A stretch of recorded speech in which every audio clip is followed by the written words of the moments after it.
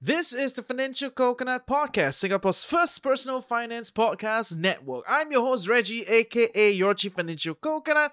Every Wednesday, you'll be chilling with me and my guests, who are some of the quirkiest, geekiest people we can find on the internet, about how they do money and life. Sit back, relax. We are a few days away from the weekend.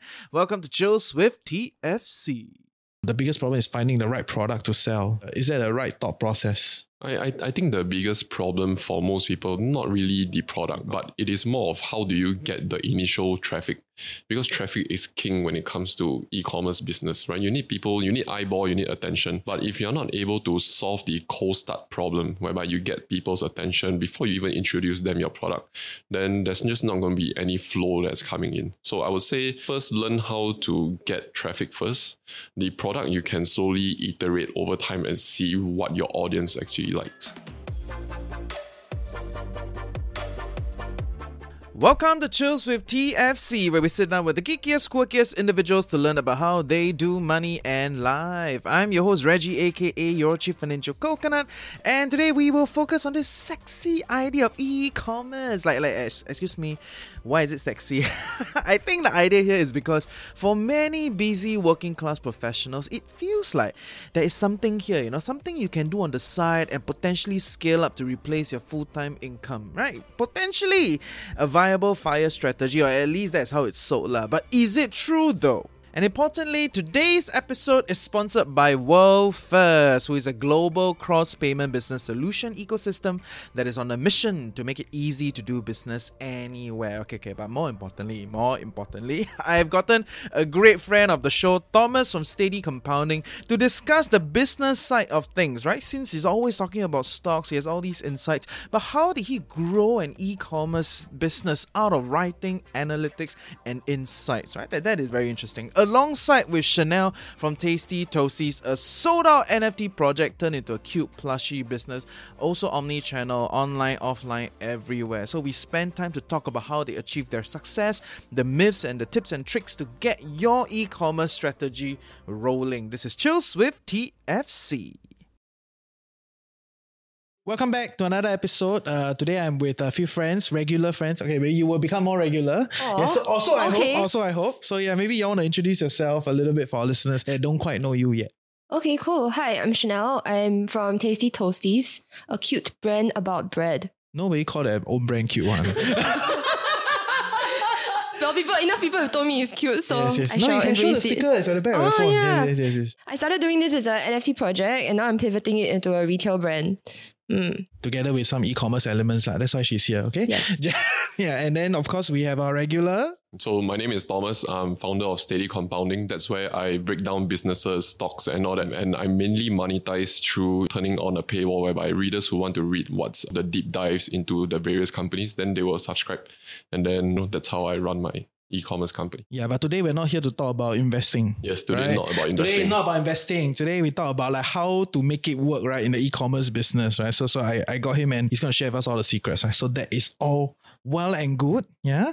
Okay, so maybe I think for the benefit of our audience, right, maybe you can start by sharing a little bit about your e-commerce business, like in your business, because you all have many functions within the different things that you do, right? So how does this work as an e-commerce for you? I think mainly there are three ways I monetize. One is through people paying for my research, and then second is through I teach investing course, and third one through sponsorships. So when it comes to running an e-commerce company that's delivering a digital product, I think the most important thing is when it comes to managing payments, for example, how do you want to make sure that the payment process requires as little clicks as possible, as little chargebacks as possible? Because I think one of the biggest problem when it comes to running any e-commerce company is making sure, especially if you have a global audience, how do you just make payment work? And that is a tough thing, because when I first started, I remember when I first launched, right off the bat, there's people telling me their credit card got rejected. It couldn't go through. No. First day I was sweating, I just didn't eat and all that. You just had to make sure everything worked. No wonder he lost weight. Yeah. That period I lost weight. Now I gained back everything. Okay, it's fine. You're living the life. Okay. Yeah.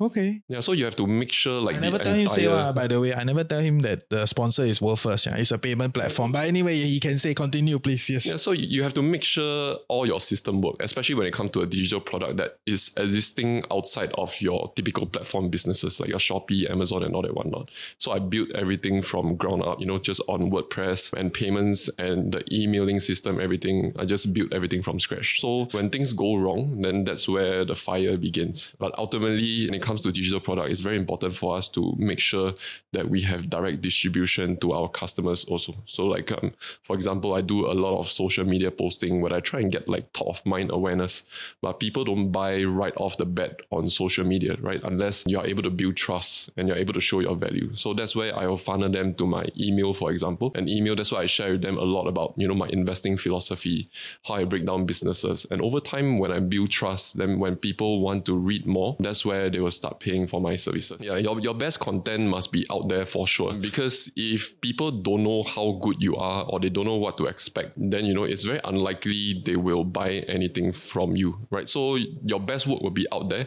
Anything that's paid is like, when it comes to concert, it's like a backstage pass where they get more access to behind the stage stuff. Okay, fair. So essentially shouting out to a lot of the news outlet, don't everything also paywall. Yeah. It's quite annoying. Every time I see paywall, it's like, why do I need to pay to read this one, right? To this article? But that's a later discussion. Anyway, that's Thomas's business, which is very digital. The whole thing is digital. You don't deal with anything physical, right? Nothing physical. Okay, great. And then of course Chanel's business is everything physical. So no, actually that's not true. Okay. So yeah. I just think that my business is called Tasty Toasties. It started off as NFTs, which is digital, and the idea was always that we would create a story around these characters, and then how the characters are expressed, that comes out in both digital and physical expressions. So the digital NFTs are one type of expression of it, and then the physical toys that I am making now, plushes, as well as lifestyle goods, like I made like the whole toasty into a bag itself. At the end of the day, it's how we tell the story, right? So it's a mix of both physical and digital, and then digital medium has its digital mediums, they have their advantages. Like I can reach someone all the way all the way on the other side of the world like instantly.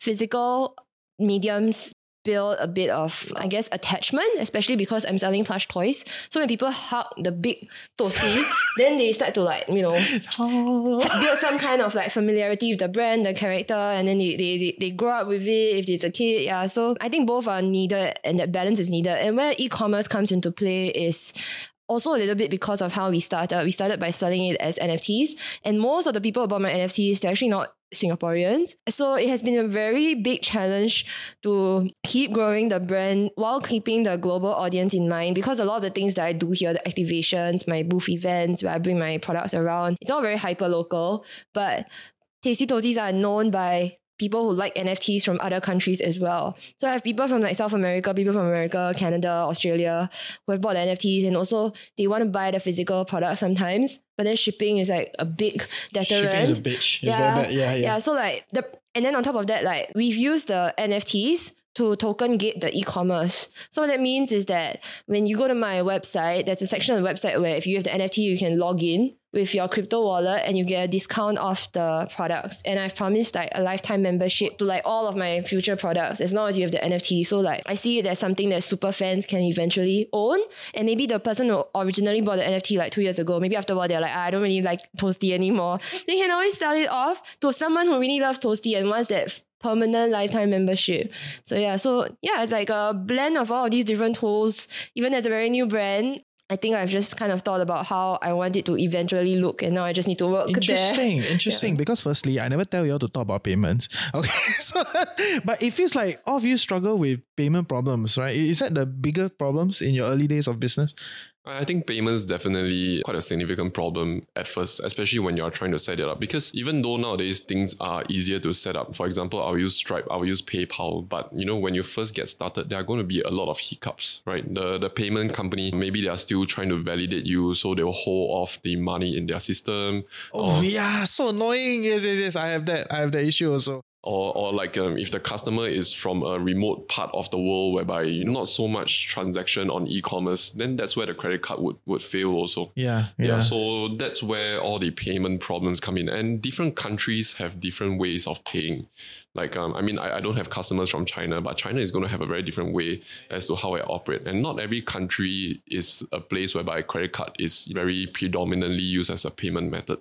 So it is a struggle, even though nowadays there's Stripe and PayPal, but it is still a pain when you're running a business on a global scale. Okay, fair. I mean, because for me, most of my international payment is to the team, right? Because I hire Philippines, in Malaysia, different places, right? So then when it goes out, it does not, it's like annoying, okay? It's not annoying as part of the business operation, but it's not so bad because it's not my major inflow outflows, right? Relative to you guys where a lot of your flows are more global. I make money in Singapore and then I pay one way out to some people, right? And then that's about it.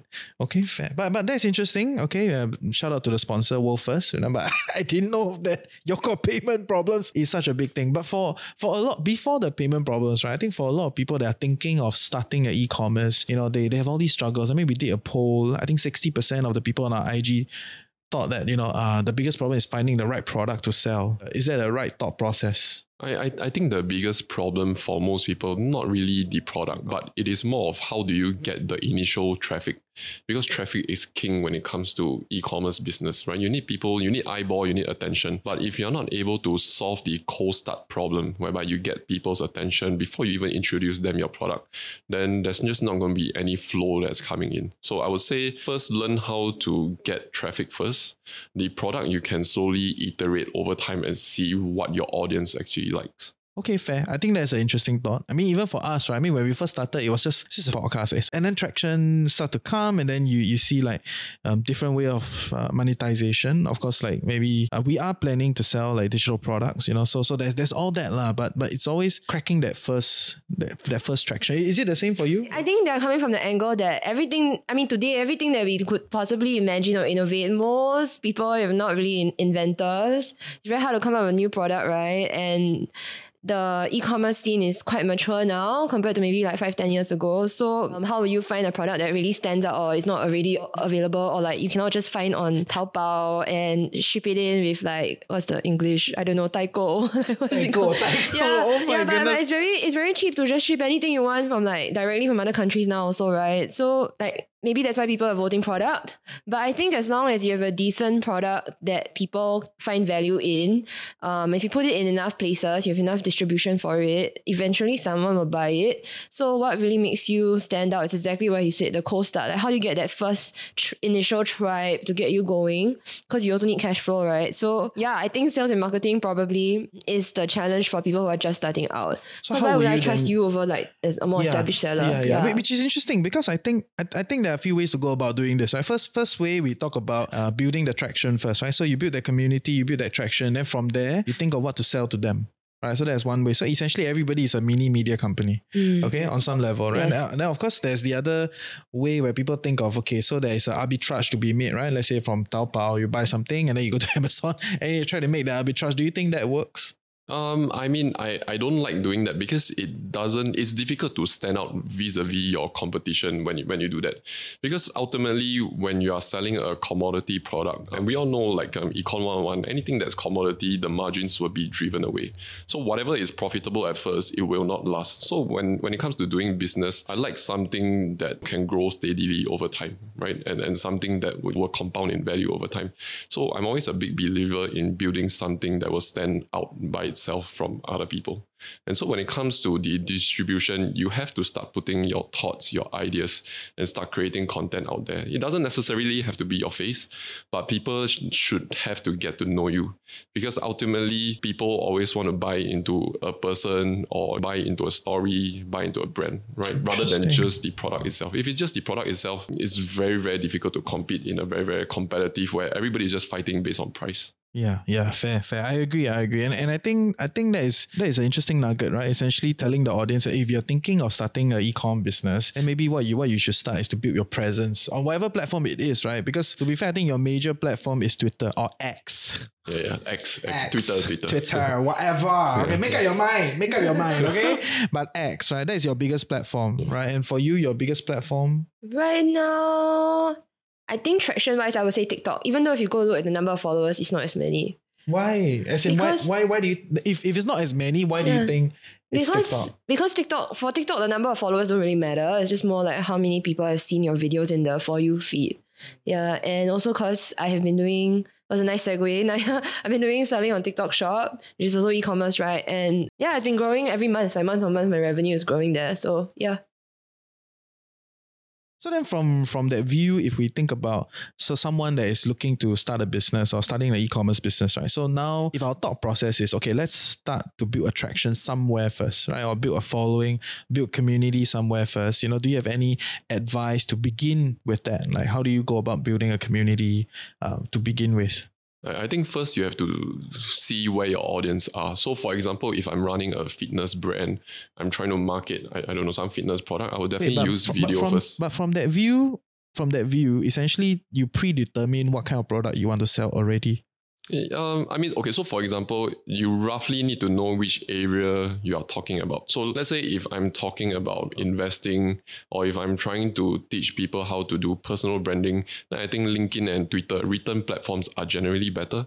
But if I'm doing something cooking related or fitness or, whereby visual is more important, then I would choose to focus my attention on video platform. Because when it comes to certain niches, like for example, investing, it's very difficult for us to go in depth just based on video content because people's attention are very short on video platform nowadays. Hard, yes. Yeah, for example, TikTok, I can't go longer than I think maybe 90 seconds. Anything people just scroll away. Unless my hook is like, there must be one hook, second hook, the hook must keep hooking people to make them continue. Yeah, so you need to have a rough idea of where you want to go first, just a general view. But I mean fitness, but maybe I don't know what I want to sell yet. I don't know whether I want to sell shoes, yoga pants or whatever. You don't have to decide that first. But if your audience is within that industry, within that niche type, then that's where you should be creating content. Okay. And it doesn't have to be very fancy content. I think that's what is preventing a lot of people from starting altogether because they look at how the professionals are doing and then it just put them off. But if you look at any of the famous TikToker out there are initial videos out there. What's your side one? It's just themselves taking the camera, selfie, no everyone. Subtitles, nothing. Yeah. I think same thing for me. Like when I look at initially the tweets that I wrote, I'm definitely going to feel gross out by myself, right? Like, wow, that quality. That's where we all start, right? We start from nothing and then we slowly become better. And that's the good thing about creating or communicating to people on social media because you get to see data. Like, is this going viral? Is people reacting to this? What's the response? Is this converting? And then that's where you can improve and hone your skill in reaching out to your audience and building your traffic. But I also want to add, recently I've been thinking about this, right? Because a lot of people think of video content as like one of the first things to do, right? Maybe in a lot of businesses that people are thinking, oh, let's do video. But actually, video is the most expensive content to do. Yeah. Right. I don't know if you all agree, right? So I think I personally think video is the most expensive, right? And then audio and then written. Written is actually the cheapest content to create, in the space. Okay, that is my personal view, and I feel like if you can work on the written platform, it's actually more cost effective, right? And it's just easier. What do you think? We have to think about what is sustainable for you as well. Because for most people starting out, they have a full-time job, right? And you're doing this at the side. So you must think of what can you do on a daily or at least like 2-3 times a week on a very sustainable basis. Because there's no point whereby you do one time, you feel super tired, then you do once a month. That's not going to cut it out. Nobody's going to make it in once a month. Plus, in the early days. Whatever you learn on written platform when it comes to copywriting, writing hooks and all that, it's going to be applied to video afterwards. Yes. Yeah. So I mean, I applied whatever I learned on Twitter over to TikTok and Instagram for 1 month. And so I grew from 0 to 5,000 followers in under 1 month. And like each video the maximum impression was like maybe up to 500,000-600,000 views per per TikTok video, but it was too toxic for me, so I couldn't. That's why I shout out all of you. You see, he's not on TikTok, right? You're saying because, this on TikTok. because of you, right? Yeah, that's why he's not there. So like so I mean I tried that on 1 month. Yeah, so whatever you do on return, it's more sustainable, it's cheaper. And then after that, if you want to take the skill set of hooking audience, making it viral, all this, you can translate it over to video. Yeah, it's true. The whole scripting part in actuality is also a form of writing, right? Yeah. And I think that's a big part that only recently I started to realize. And I realized that not a lot of people get it. Yeah. I don't know if you know what I'm saying, because even some of my guys, I have to teach them how to rewrite the script. You know, like your cell must be in front. You got 5 seconds. Okay, please don't like, hey, blah blah blah. So no one cares. Please go straight. You know, but all these are basic writing things, the scripting stuff that I think a lot of people need to understand if they want to thrive on these kind of social platforms lah. It is very different from the way we are taught to write in schools. Okay, but for you, the idea here is not so. I mean, you're not that big on any social platform per se, but you had a very big launch in the first round of your NFTs, right? That was huge. Like you were all over the news, CNA cover you and everything. I think because it was something very new. I think the reason I got that traction was just because it was novel. And also it was a new thing, like NFTs were in the news for a new thing. And then I think there was enough like traction in Singapore for like from the consumer side, like people are starting to buy. So then people are looking for stories to cover of were there any Singaporeans making NFTs? And actually there were quite a few, but quite a lot of them not here already. Or maybe they did it then like there were a lot of podcasters during the early days also. Yeah, team drama, all gone or whatever. Yeah. But there's still quite a few around, but like maybe like a handful. But yeah, like I think I had that initial rocket fuel boost just because of how new it is. But once the dust settled, it's back to square one. As with all other new businesses, I just have to do it the traditional way. Yeah. Okay, fair. So I think our consensus is we all on some level started with a bang, right? There must be some sort of a social traction.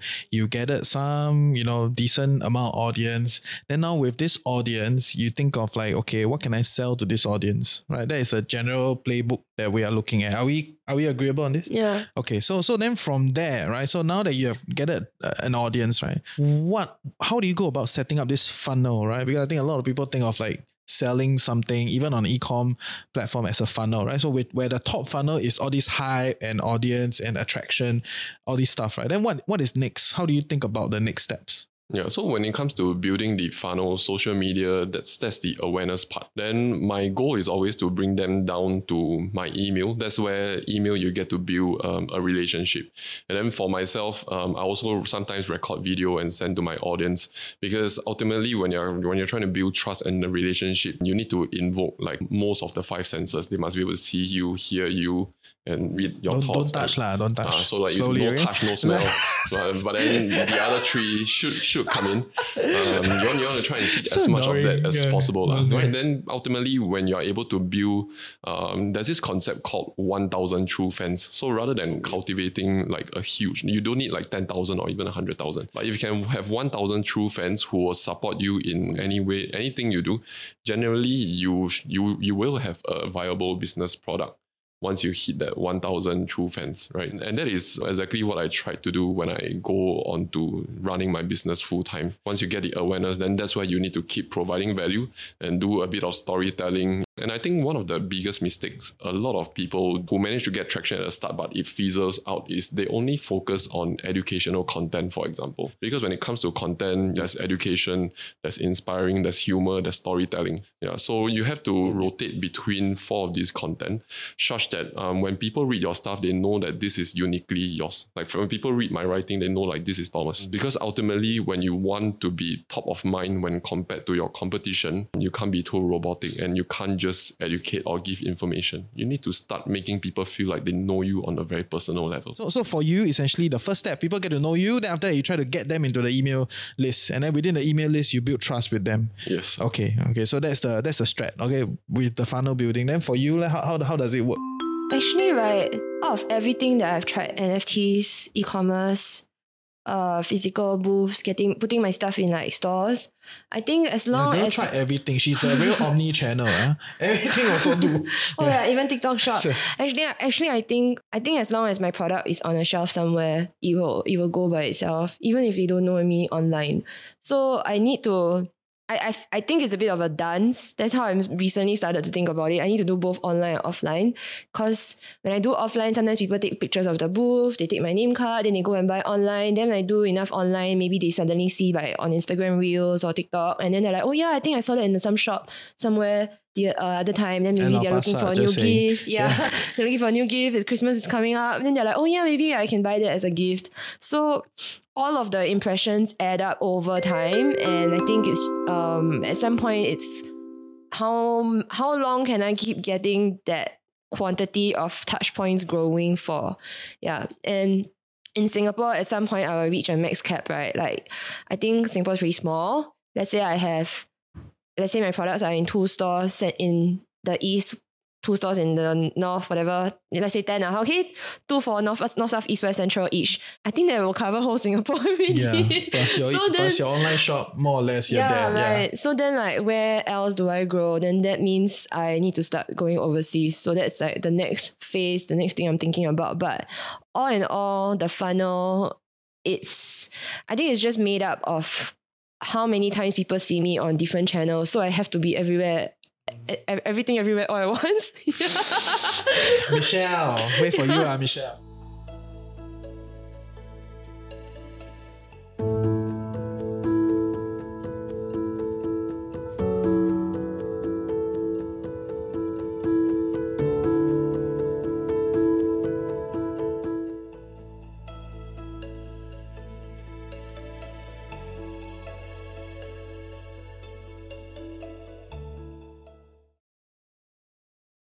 Okay, but then how do you go in for the kill then? Right? Like, well, I know it's very crude, say going for the kill, right? But it's like you build a funnel, you build the trust, and that's the whole step-by-step process towards building an e-commerce business. And at the end, it's still about the transaction, right? Like it's about closing it, it's about getting the numbers. How do you all think about this thing? I think for me, usually when I launch any product, there should be a sense of urgency. So, for example, the way I do it is my product isn't available perpetually all the way. There's usually like a 4-day launch. And then if they want to, like maybe pick up the investing cost, they'll have to do it within these 4 days. And then that's where I think copywriting comes into a very important role. Copywriting is a style of writing whereby you communicate value and try and close people online. There are different ways of doing it. Some people will do it through video, whereby they'll invite you to a webinar, then within the 2 hours, that's where they try and convince you that this is valuable and stuff like that. But for me, I do it purely through writing. So when I do that, there's 2 things that's very important. One is the copywriting in the email must be solid. Then another thing is the copywriting on the landing page must be converting well. And the last one is the payments. But I mean, there's limits to what we can do. But the general rule of thumb when it comes to checking it out is that you want as little clicks as possible. Similar to what all the banks are trying to do. When you're going your iBanking, one of the measurement of a good banking app is that you want to open an account, it doesn't take you more than maybe 10 clicks. So they're always measuring that. Yeah, they're always trying to tell reduce me that. about it, right? Every time I work with the brands, they tell me, oh yeah, my website is only 10 clicks to get to you to the end. I was like, okay. Especially if you're selling a physical product on e-commerce, for example, like Zalora, they're all trying to make it seamless to check out the product, because the more friction it is, the drop-off rate will be way higher.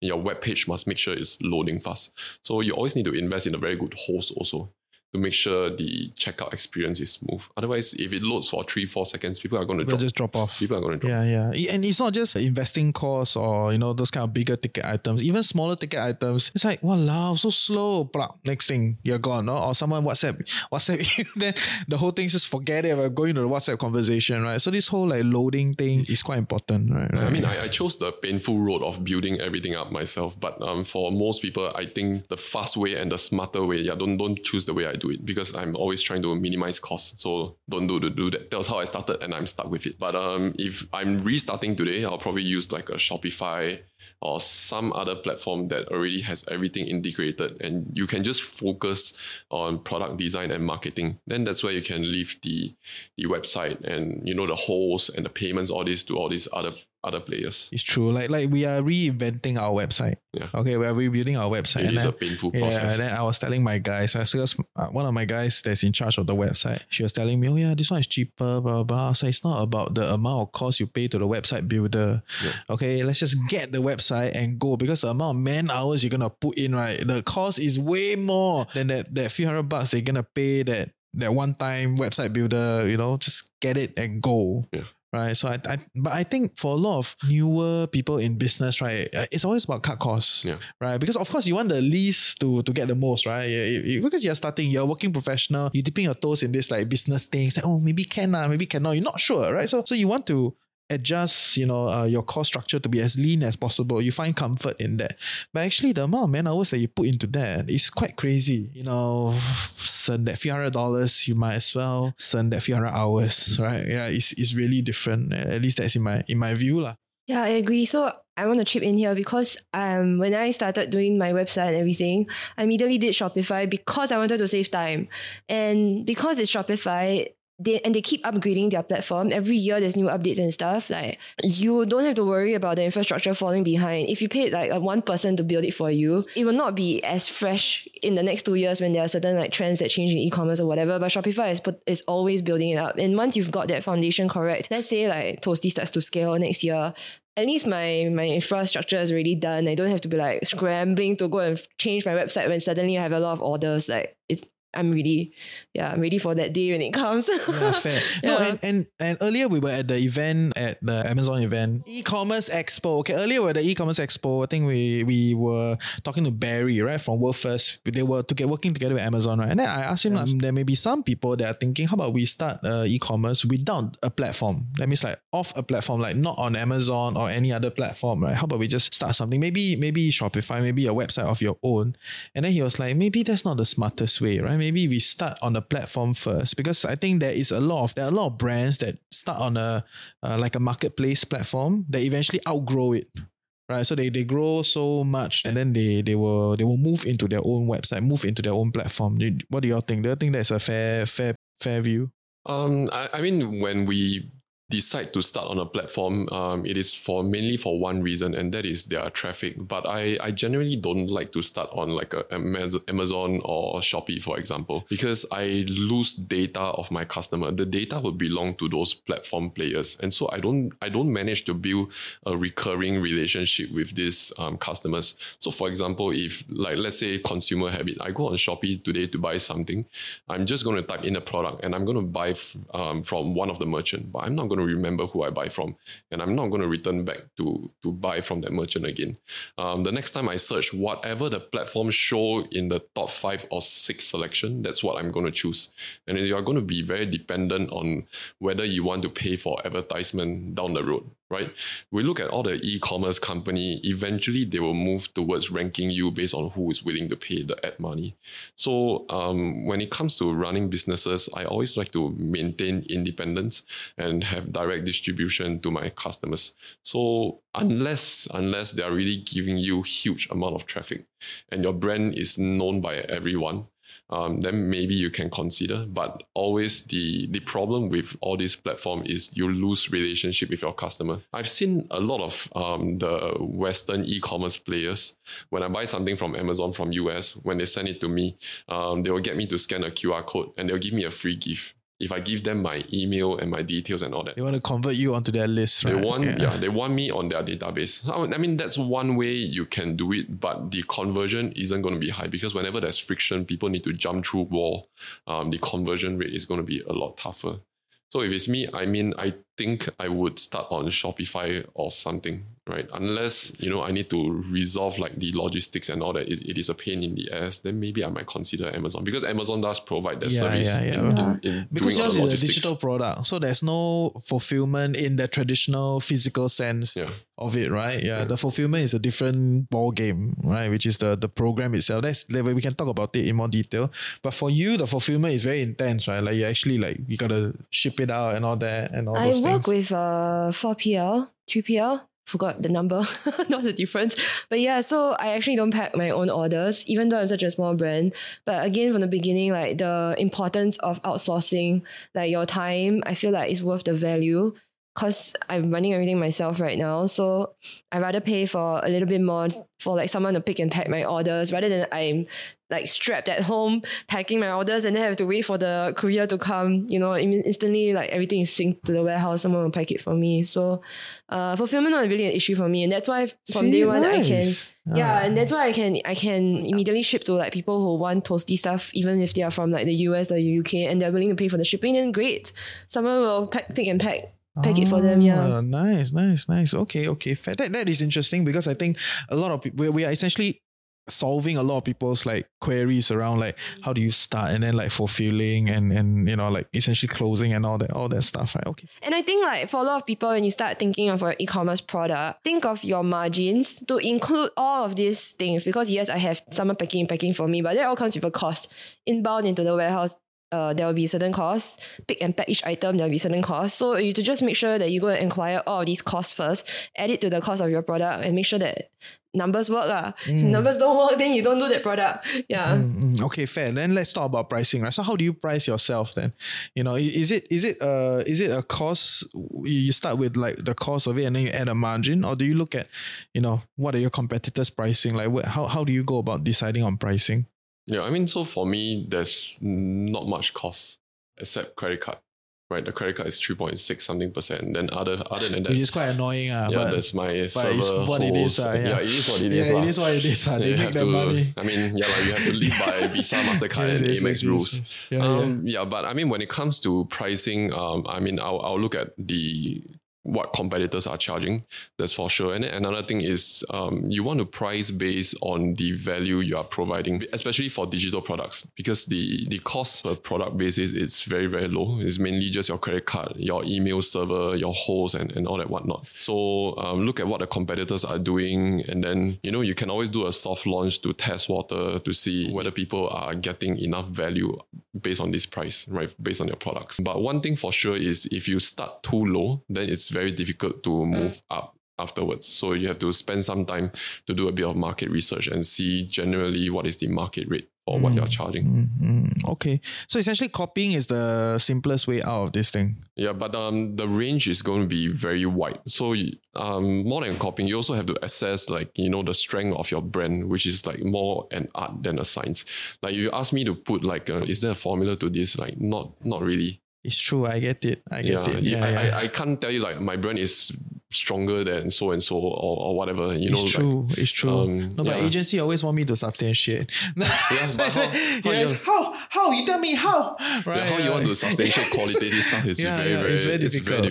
The other day I was at an event, right, and then we were speaking on the panel at the IFSG, their event, and then. We're on the panel. So I asked, before I begin my portion, I asked, so how many of you listen to the Financial Coconut? And then half the room raised up their hand. On a Saturday afternoon, you can turn out 60 to 80 people for a finance event. Half of them raise their hands that they know about the podcast. And that is anecdotal evidence that you are talking to the right audience. Right, it works. But when the agency kind of talked to me, I was like, 我不懂怎样跟你讲啊, right? This is very hard. It's a little bit of an art. But that is a very interesting way to look at it. That means certain things, as much as you as a person is so sciencey, certain things you just give up on. The pricing one is a tough one.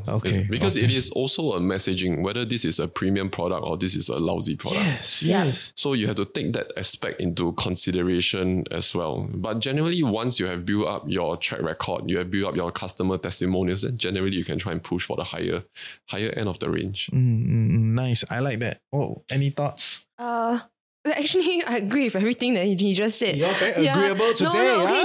But maybe if I can add in just one comment to what you said, like I think also price is an indicator of whether or not the person wants or doesn't want your item. So like, or whatever you're selling, if they say no, then okay, you're not the right audience for me. Especially if you believe it that you have the right people who are already buying your product. Yeah.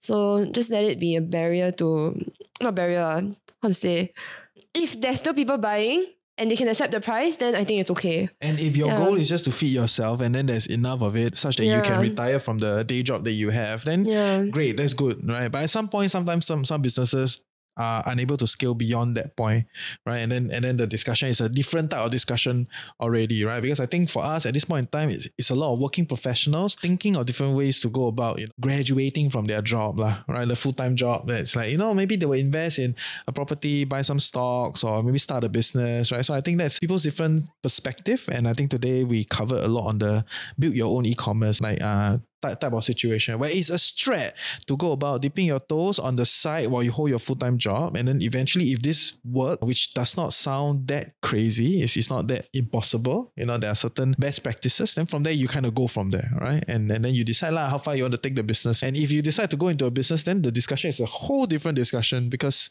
it is a much bigger type of like, okay, where do you want to go and all that jazz, right? So actually, can I add a point about that? Yes. Because I've been through quite a few different things the last 2 to 3 years. Yes, the whole COVID period. I feel like my learnings have been that if you want to really succeed at something, right, you have to drop all the other things. Just choose one thing and do. So, like, I know you're talking about maybe helping people like step out of their comfort zone and try something different from their corporate job. I mean, this what you just mentioned. So specifically for that, if you have enough savings, right, and you truly believe in your idea, don't wait too long before you just like drop one thing and do the other. Because when you have full 100%, 200% focus on that idea, the results are going to be very different from when you have like maybe 1 foot out of the door. Yeah, and that's something I learned very painfully over the last 3 years on all the various different things that I was dabbling in. I think like, I've been through that phase also whereby, the going gets tough, and then I'm thinking like, should I continue? Should I not? But I remember there was a period of time, half our meeting when we were hanging out for coffee, said, hey, send your resume or not. Let's close our business. Let's close our business. Hey, resume prepare. I gotta send a resume. I was talking to like a 9-figure DTC consumer brand, and then he said one of the things that resonated with me. A lot of times when things get tough, we think that the answer is to go wide, to try different things, but actually sometimes the answer is to actually go deep and grind it out, because a lot of times things will plateau. But anything we do, it could be training, it could be building a business, we will always hit a plateau somehow. But if we were to take our attention away from this problem, then that plateau is just going to stay there as a plateau, right? But if we stick at it long enough, think about all the solutions, try it out, hustle it through, usually the next phase of growth will eventually come. So when he gave me the advice, it made a lot of sense. Then I just continued to try and push it through. Yeah, it's true. I mean, I had that same problem, right? And I started doing many other shows and building other things and just to try to like match the numbers, right? Get the growth with it. But eventually you realize that all those things is very hard to sell also, right? So might as well let us just focus and downsize the business or right size the business, whatever word you want to use, and then actually make it work first before we look at expansion or any other things, right? So but I run a relatively different business. I don't think I'm an e-commerce, right? So it's a different thing. Okay, fair. So if someone wants to start an e-commerce, I think we have shared a lot of different things today, right? From like getting the traction, building the trust, doing the closing and fulfillment. There's a lot of tips and tricks already, so I love it. But any last things you want to add, other than like just do it, please don't use that word. So other than that, any last things you want to add? For a working professional, okay, you imagine the working professional, 35, grinding out in a corporate job, next building to us, it's like, oh yeah, my boss so irritating. I want to get out of this place. Other than changing a job, they think of doing a business, right? What would you tell them? I think I would ask them to start posting, whichever product they have in mind, start posting what they think about the product and all this on social media, and then build an audience. Because once you have the traffic, monetization is going to come a lot easier after that. To be honest, everything else, be it logistics or whatever, you can solve it pretty okay, right? But getting the audience, building your brand, storytelling and all that, these are things that you have to do yourself, and you have to slowly grow your presence and start commanding traffic. That way your business have a much higher chance of surviving. Fair. And word of advice, I think you should just choose one platform to start, right? Like don't listen to all the Gary Vee type of people and tell you like you must be everywhere. Don't spread yourself too thin. Don't spread yourself too thin. It's very hard. It's very expensive. It's very tiring. You want to be very good at one platform, because there are a lot of interesting people that after that I found out, because I look at their Instagram, like no following, then I on their like LinkedIn, it's like, what the hell? These guys are huge on LinkedIn. On itself, as long as you command one platform and you are a big guy in that one platform, then there's a lot of of good things that will come along rather than jumpo a little bit here, a little bit there. That's my take. Yes. Okay, maybe specific for e-commerce, make sure that you are very detailed on your pricing for physical products. For digital products, a bit different because the value can stretch. Margins are crazy, yeah. But for physical products, you have to be very clear on your margins. Next year, GST 9%. That means everything you import additional 1%, whatever your customer price might raise. Also, every single dollar matters because you're going into an environment where there are already a lot of big players who have a lot of volume, and with volume means they got money to spend on marketing, right? So you're not going to be able to compete with the amount of ad budget. So you have to make sure that you have good margins before you start, because even if you are getting volume, you will want to take some of that cash flow to reinvest into marketing and advertising. So you better make sure your product got a good margin. You cannot tell me you want to sell toilet brush with 10 cents margin per item. I think very hard. Yeah. So how do you increase that margin, right? You create brand, you create story, and you try and create something new that maybe other people have not been able to do with their product. One fantastic product, Scrub Daddy. You all know Scrub Daddy from Shark Tank. It's a kitchen scrub. I just did toilet brush, but it's a kitchen scrub, right? But it's a good product. But on top of that, he has a good story that came with it also. I thought you wanted to say, on top of that got Scrub Mommy. It's like, which there is. That's part of the story also, but it's the product is good, product's fundamentally good. Then they got the happy face, which helps them tell the story of the Scrub Daddy. And then they went on Shark Tank and they got the Shark Tank story. So it's about all the different stories adding up over time, and then that's how they have additional value, because Scrub Daddy is sponge not cheap. Yeah, it's very expensive, But the product is more or less the same. There are a lot of people that compare the normal scrub and the Scrub Daddy. They serve similar function. I mean, there are a little bit of variance, but the pricing is different. But them as like a Shark Tank success, right? That story is so ingrained in everybody. Imagine you go to a supermarket, you're like, actually, I maybe Scrub Daddy worth the extra $1, Answer is no. But maybe up to you. But yeah, I think, and I just want to add one last thing, right? Is that a lot of people, when they look at us, they come to us, then they will ask us, what is our setup? The whole thing, right? Like whether is it your CRM software or your emailing software, to your fulfillment, to your delivery, the cameras you use, everything, right? They want to copy our setup, but they don't realize that our setup, right, has already been capital injected over multiple rounds, right? It's like after you use an iPhone for a long time, then you buy a camera, right? And then you kind of stack over time, right? So if you just look at a lot of how when we first start, the kind of cha-cha things that we use to just make it work. Yeah, all the free things, all that, you kind of roll somewhere. Eventually, a lot of these bigger systems, they just stack up over time, right? Yeah, and yeah, that's how I think lah. Any you want to add? I think back to what Chanel and what you said about the perfect production setup, right? If the production setup is the most important thing, then MediaCorp should be the most viral on TikTok. Yeah. But that is not the case, right? So 他讲的，不是我讲的。 But so I mean, the point is when we look at all these TikTok influencers, or when you look at how we all started, right? It is all much lower quality setup. Yeah, right? Yeah. But as long as you're able to do storytelling, as long as you are able to, brand yourself well, it will still fly. It will still fly. You don't need to have the most expensive setup. Yeah, it's true. Eventually, when it itches you and you make more money, then you want to get a better setup. Okay, that's your problem, right? By then, it will be a different discussion, right? And start with what you can, work with what the time you have and the resources you have. If you have any questions, you can email us, you can talk to us, right? Do you have, how can they find you? How can they find you? I mean, people can find me on socials at Steady Compound, on IG, on Twitter.